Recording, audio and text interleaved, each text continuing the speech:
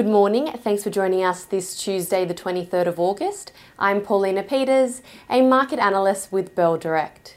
Well, our local market came under pressure yesterday, closing 1% lower.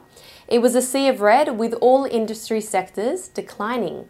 Leading the losses was both the consumer discretionary and tech sectors, after a number of company announcements as well as speculation of aggressive US policy tightening to control inflation.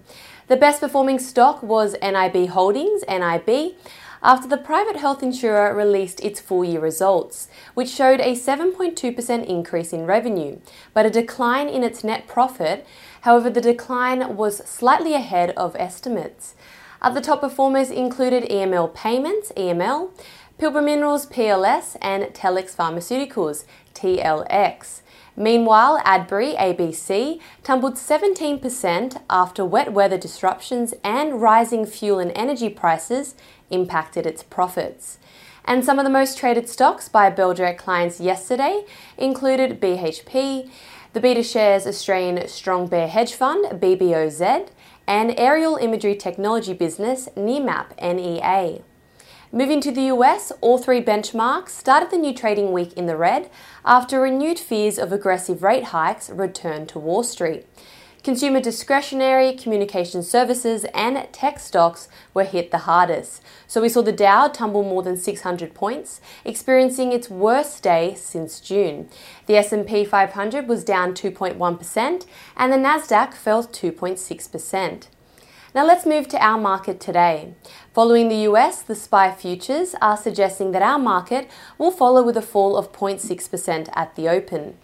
There are a number of companies reporting their earnings today, including AMA Group, AMA, Illumina, AWC, Boral, BLD, Breville, Estia Health, Monadelphous, and Hub24, HUB.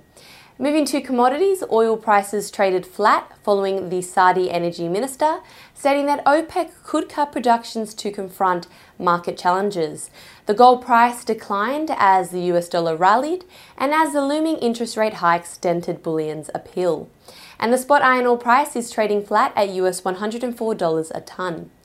Some stocks going ex-dividend today include Intellectual Property Services Group, IPH, Domain Holdings, DHG, and Qualitas, QAL.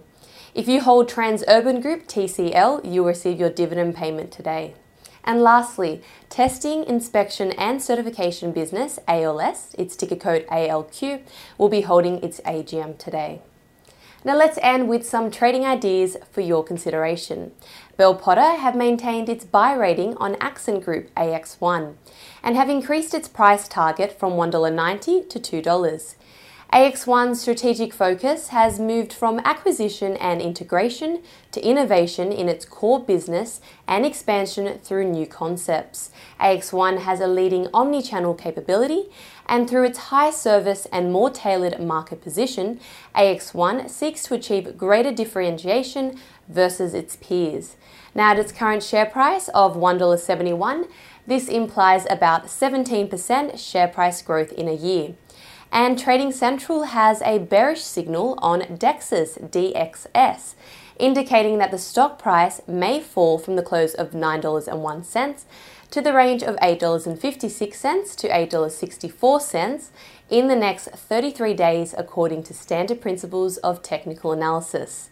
And that's all for today. I'm Paulina Peters with Bell Direct.